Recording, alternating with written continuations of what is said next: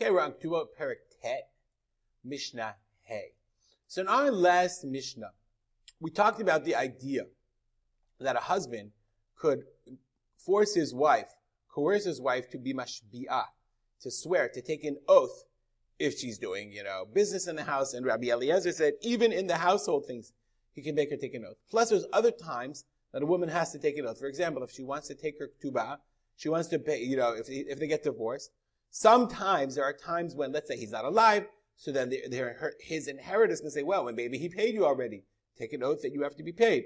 So let's say a woman says, I can't stand this lack of trust. I don't want to be married to you. I'm not going to get married unless you agree that there's a level of trust between us. So he says, okay, no problem. I'll never make you take a neder. Katabla. If he writes to her in a shtar, okay, or he can say to her the same thing. Neder ushvua en li alayich. I make a commitment. No neder, no oath or shvua, no swearing. Okay, promise or swear en li alayich. I have nothing against you. I will never force you. Then he can't make her take an oath. Okay, but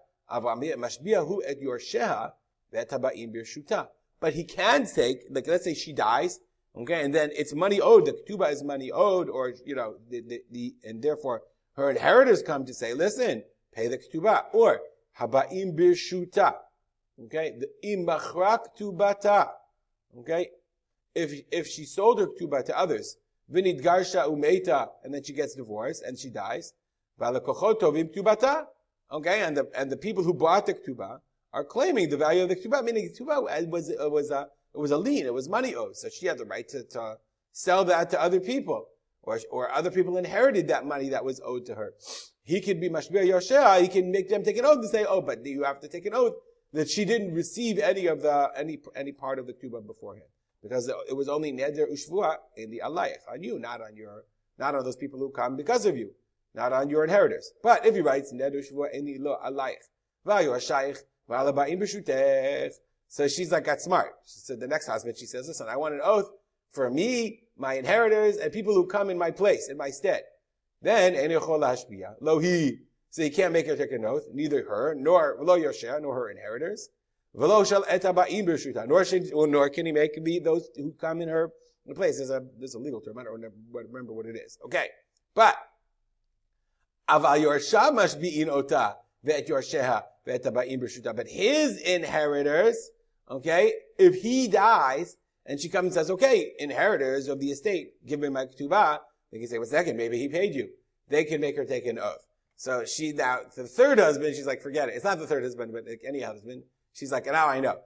I want you to write the following. Neder ushvua, ein li velo liyorshai, velo ba'im b'shuti.